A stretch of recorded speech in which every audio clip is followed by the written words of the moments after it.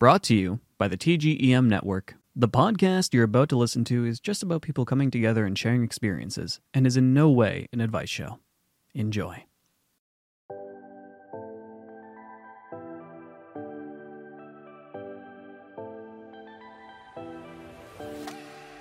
Hello, everyone. Welcome to our podcast, Real Talk with Strong Minds.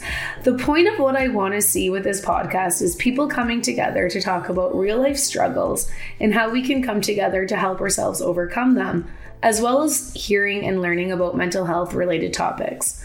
I'm Amanda Lambert, a registered health and exercise practitioner with a bachelor's of education and the founder and CEO of Strong Minds.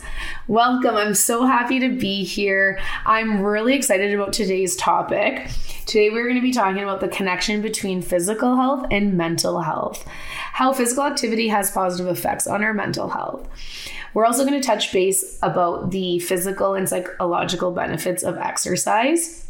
We're going to talk about the 5 determinants of health, as well as the 8 dimensions of wellness. And we're going to talk a little bit about how to improve our mental health. So I'm going to touch base on techniques to improve your own mental health, whether you're a business owner wanting to support your employees' mental health, or just someone who genuinely wants to improve theirs. So the first thing I want to talk about is the connection between physical health and mental health. So how physical activity has positive effects on our mental health. So in our brain, exercise releases chemicals like endorphins and serotonin that improve your mood, and it increases the size of the hippocampus, which is the part of the brain responsible for memory and learning. Exercise pumps blood to the brain, which can help you think more clearly. It also increases the connection between the nerve cells in the brain. So this improves your memory and helps protect your brain against injury and disease. It can also get you out into the world. So it can help to reduce any feelings of loneliness and isolation, and it can really put you in touch with other people. It can also improve your sleep, which is important in many different ways. So how are they linked? So the association between mental and physical health are 1, poor mental health is a risk factor for chronic physical conditions. 2, people with serious mental health conditions are at a high risk of experiencing chronic physical conditions. And thirdly, people with chronic physical conditions are at risk of developing poor mental health. So there are multiple associations between mental health and chronic physical conditions that significantly impact people's quality of life. Mental and physical health are fundamentally linked. Exercise has many benefits, and not only for your physical health, but also for your mental health. If you exercise regularly, it can reduce your stress and symptoms of mental health conditions like depression and anxiety, and help with recovery from mental health issues. Exercise also helps with just everyday life. So now I want to touch base a little bit about the physical and psychological benefits of exercise. So there are many physical benefits of exercise consisting of things like weight control, lowering blood pressure, reducing risk of diabetes and other chronic illnesses, and increasing our energy. And the big thing that, I'm all about is prevention. Implementing physical activity can also help with a lot of prevention. So now I'm going to talk a little bit about the psychological benefits of physical activity. Implementing physical activity significantly helps with depression and anxiety. So exercise is a scientifically proven mood booster, decreasing symptoms of both depression and anxiety. So physical activity kicks up endorphin levels, and this is kind of like the body's famous feel-good chemical produced by the brain and spinal cord that produces feelings of happiness and that euphoria feeling. Even just moderate exercise throughout the week can improve depression and anxiety, so much that some doctors recommend trying out an exercise regimen for these conditions before turning to medication. And this is what Strong Minds wants to achieve, where physicians and psychiatrists are prescribing exercise as medicine. And, it's something that has been achieved, and it's really amazing knowing that there are professionals that are really wanting to start prescribing exercise and to refer, individuals to a health practitioner. And, it excites me that things are starting to go that way, but there's still lots of things that we can do to improve that. Another psychological benefit of physical activity is that it decreases our stress levels. So another mental benefit of exercise is reduced stress levels, something that can really make us a lot happier. Increasing your heart rate can actually reverse stress-induced brain damage by stimulating the production of neurohormones like norepinephrine, which not only improves your cognition and mood, but improves thinking clouded by stressful events. So exercise also forces the body's central and sympathetic nervous system to communicate with one another, improving the body's overall ability to respond to stress. It also increases self-esteem and self-confidence. So from improving endurance to, maybe wanting to increase our muscle tone, there's no shortage of physical achievements that come from regular exercise. All those achievements can really add up to boosting our self-esteem and the confidence that comes with it. It's really just one of many benefits of physical activity that boosts your body, mind, and spirit. I didn't really include weight loss in one of the improvements. Of course, that does happen with implementing physical activity, but I just really tend to look at other benefits that it does for our overall appearance rather than just focusing on losing weight. Another psychological benefit is it betters our sleep. So if you have trouble getting a good night's sleep, exercise can help with that too. Physical activity increases our body temperature, which can have a calming effect on the mind, leading to less restlessness and more shut-eye. Exercise also helps regulate your circadian rhythm, our body's built-in alarm clock that controls when we feel tired and when we feel alert. It also boosts our brain. So from building intelligence to strengthening our memory, exercise really helps boost our brain power in a number of ways. So implementing cardiovascular exercise really creates new brain cells. It's a process called neurogenesis, and this improves our overall brain performance. It also prevents cognitive decline and memory loss by strengthening the hippocampus, which I kind of said a little bit earlier, which is the part of the brain responsible for memory and learning. Studies also have proven that physical activity significantly helps creativity and mental energy. So you can tell mental health and physical health are connected. Health is influenced by many factors, and the World Health Organization, the WHO, defines health as a state of complete physical, mental, and social well-being, and not merely the absence of disease or infirmity. So the WHO also states that there is no health without mental health, and I personally cannot agree with this more. I honestly just love that quote so much. Because health is influenced by many factors, it can be generally organized into 5 broad categories known as the determinants of health. So there are 5 social determinants of health, and the determinants of health are a range of factors that influence the health status of individuals or populations. At every stage of life, health is determined by complex interactions between social and economic factors, the physical environment, and individual behavior. They do not exist in isolation from each other. The determinants of health impact both chronic physical conditions and mental health.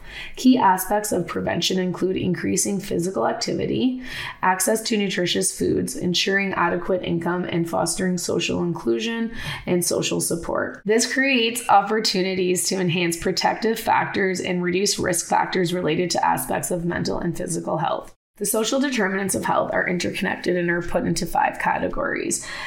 Number 1, there's genetics and biology. So this is like sexual identity, skin color, ethnicity, and age. Then we have health behaviors such as family habits, nutrition, diet, exercise, sleep, safe sex practices, things like seatbelts, car seats, smoking, drinking, and drug use. Number 3, healthcare, like our healthcare literacy, medication adherence, healthcare policies, healthcare access, our quality of healthcare, our insurance coverage, and healthcare affordability. Number 4, our physical environment, so such as housing, our living conditions, building materials, exposure to toxins, what our neighborhood is like, our access to transit, air quality, access to green spaces and parks, our water quality and soil quality.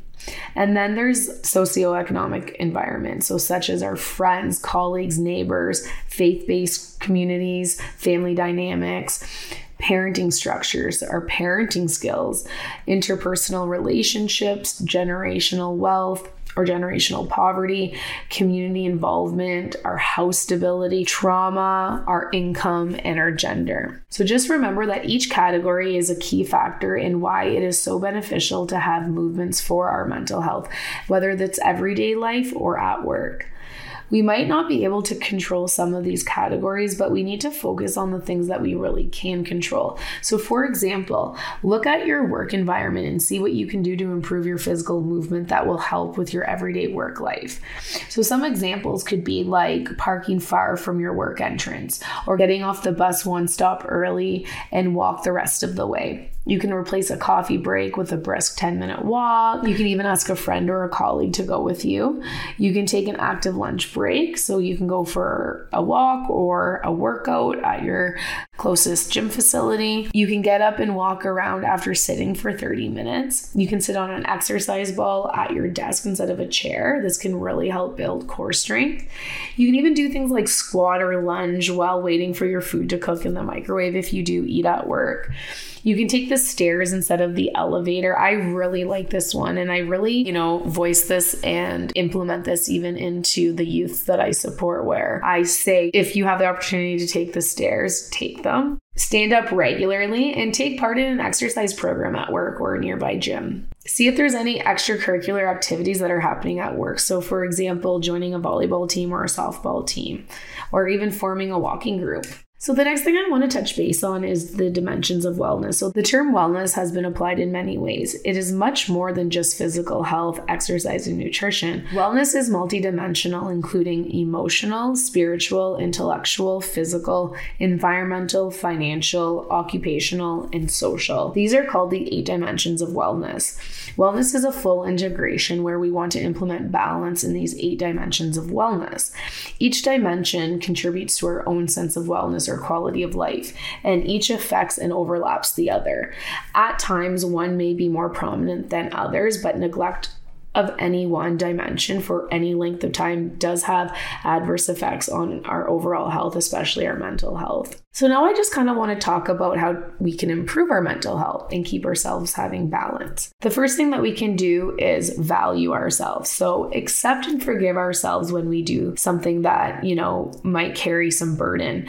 And if we can really try to value and forgive ourselves, you will really see how this can make massive shifts in your life. Start creating a vision for your future and take care of our bodies. Eating a variety of healthy foods and control meal portions is a really good habit to get into. We want to strive to reach and maintain a healthy weight, but we also really want to be compassionate with ourselves if we do end up gaining some weight that we weren't anticipating, or the other way around if we lost weight that we didn't want to lose.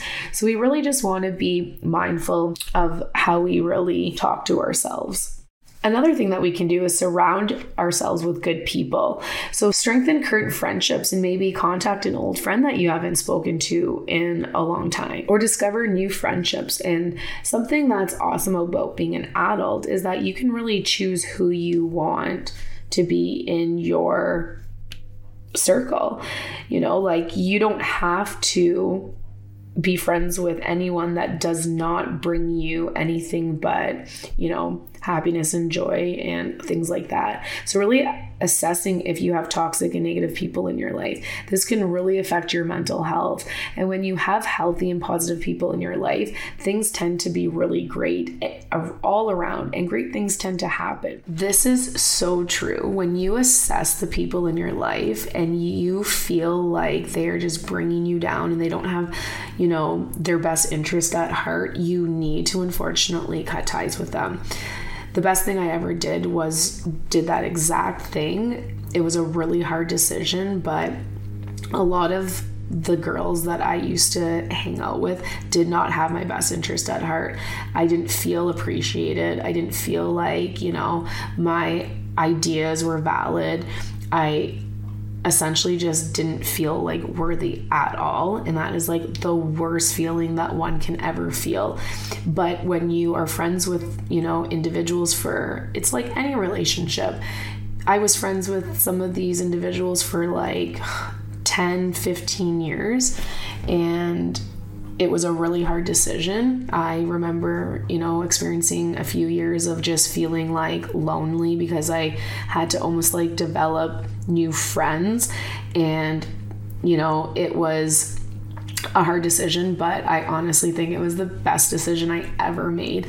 The girlfriends that I have in my life are just so amazing. Like, they just want the best for me. And because I've experienced that, I just want everyone to be able to experience that. So it might feel like not the best situation having to, break ties with friends that you have developed a relationship with for years. But if I could tell my younger self anything, I would have told myself to do it a long time ago.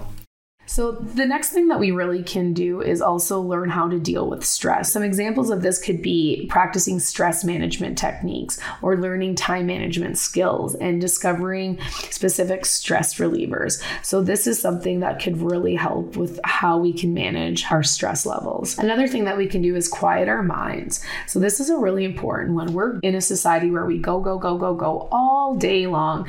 So being able to quiet your mind is something that is recommended. So for examples of this could be spending time alone. That right there is a whole different, podcast topic, but spending time alone took me a long time to be able to like get to that point. So if you aren't an individual that, doesn't like to spend time alone, I get that, but there are definitely other things that you can do. You can meditate and join like even, a yoga group. So if you don't want to do it by yourself, then you can at least, be in a room with others.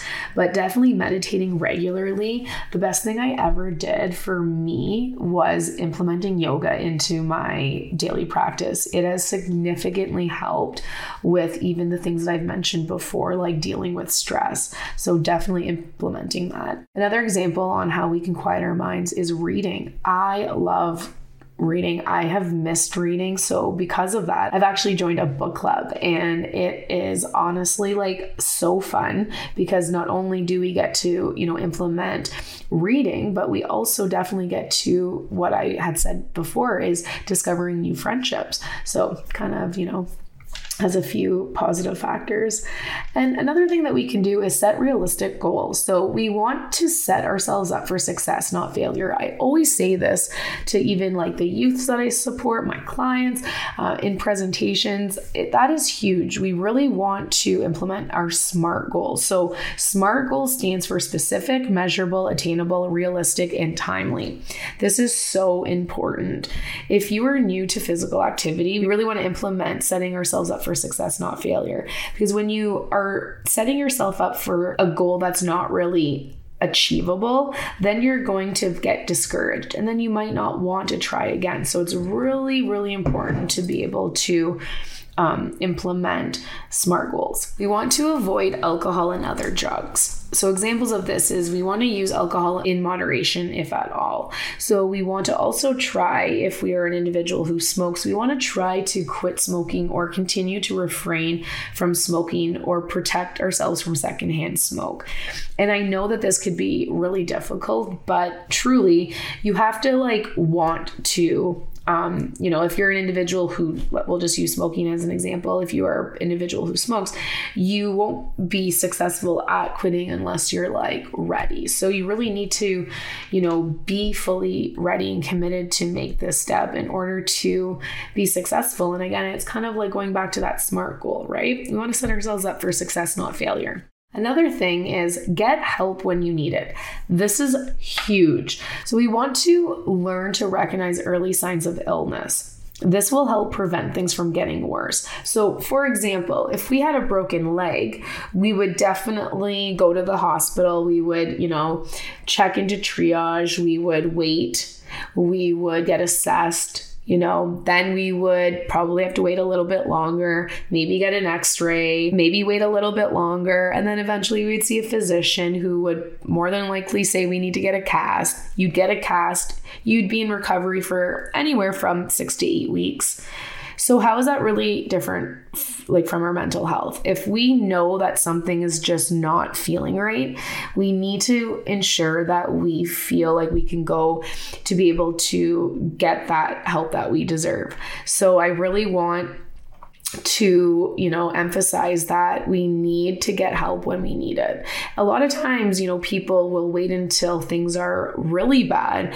And going back to that prevention component, if we can kind of see the early signs, we might want to get the help then so that we can kind of get back to living our everyday life quicker. So whether you are a business owner or an employee, if you implement these factors to improve your own mental health, your employees and coworkers will notice this, and it will just improve the work environment altogether.